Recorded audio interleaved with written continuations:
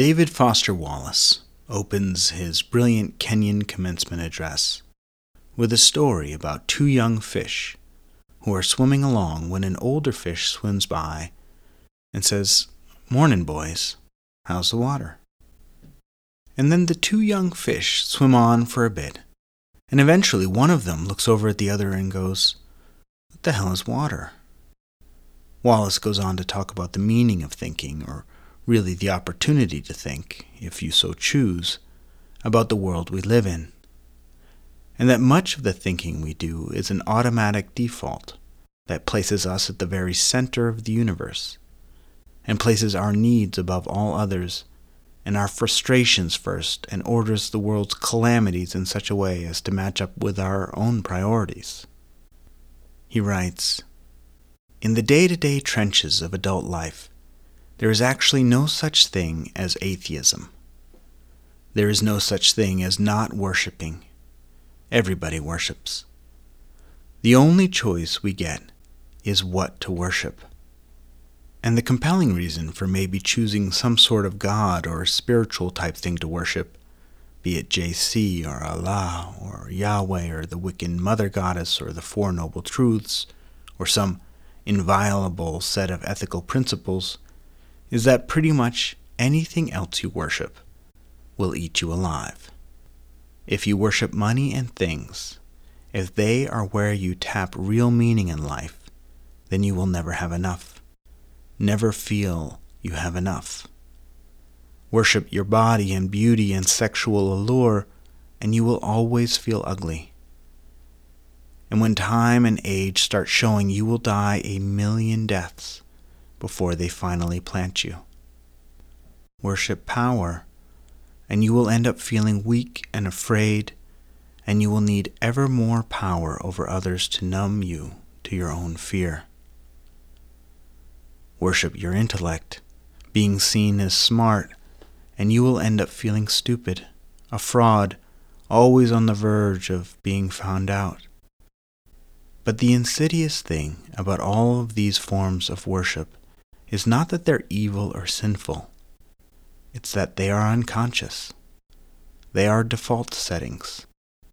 They're the kind of worship you just gradually slip into, day after day, getting more and more selective about what you see and how you measure value without ever being fully aware that that's what you're doing.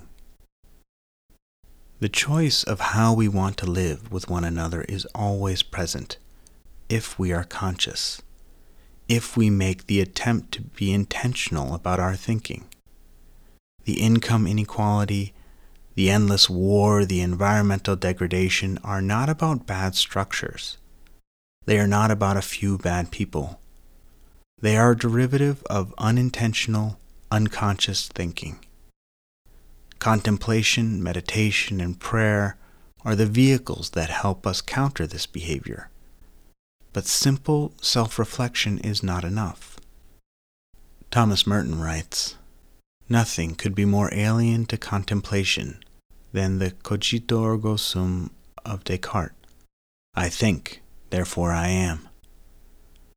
This is the declaration of an alienated being, in exile from his own spiritual depths, compelled to seek some comfort in a proof for his own existence based on the observation that he thinks. He is reducing himself to a concept.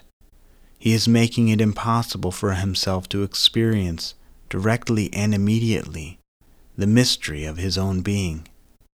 At the same time, by also reducing God to a concept, he makes it impossible for himself to have any intuition of the divine reality which is inexpressible.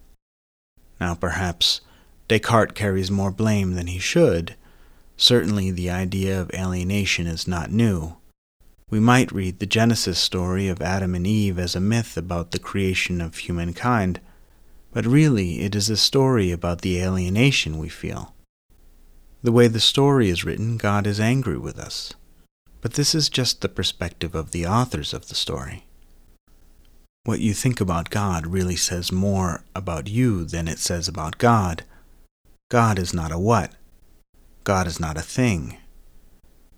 There is no this is that can be called God. God is immaterial. But the water we swim in, that which we don't even recognize all around us, is material. We objectify everything. We objectify ourselves. We objectify God. And we become prisoners of our own thinking. Elsewhere, Merton writes, "The will that is the captive of its own desire cannot accept the seeds of an unfamiliar truth and its supernatural desire. For how can I receive the seeds of freedom if I am in love with slavery?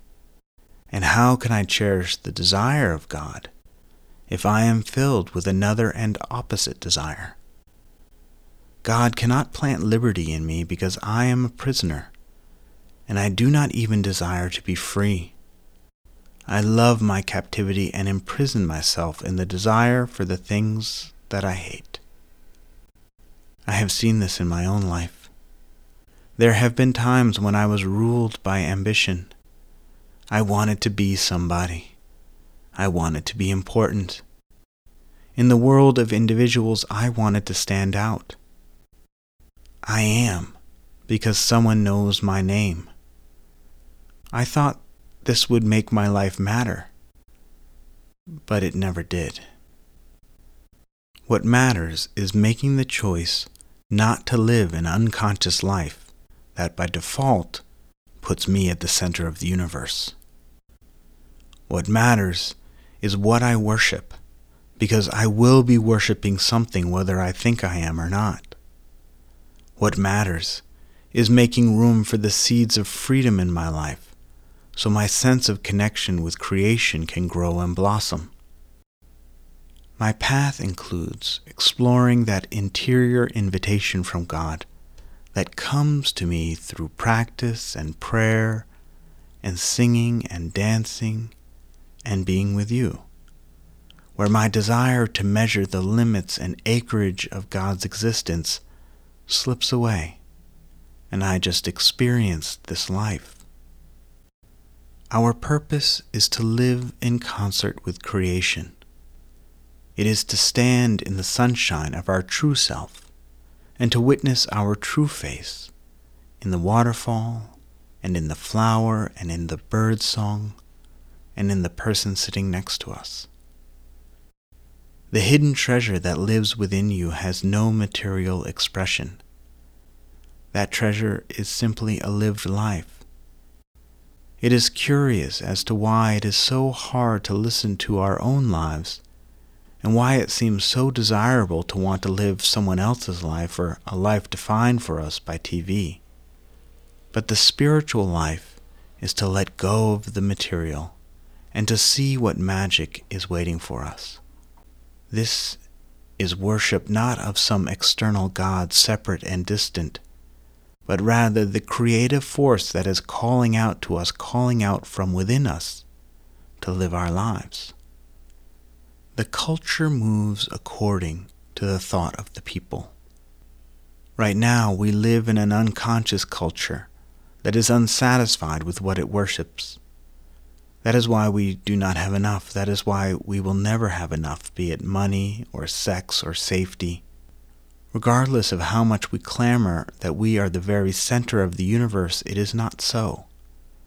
This is the myopia of the worship of individualism. And as uncool as it might sound, it is only a spiritual awakening that will challenge that. Too bad that so many of us have made an object of God as well. There will never be enough God so long as it is a He, so long as it is an it. We have been carried away by unconscious thinking, but we have the choice as to whether we remain slaves to this thinking or to worship that creation we are a part of. There is an invitation to wholeness coming through us. May we choose into that wholeness.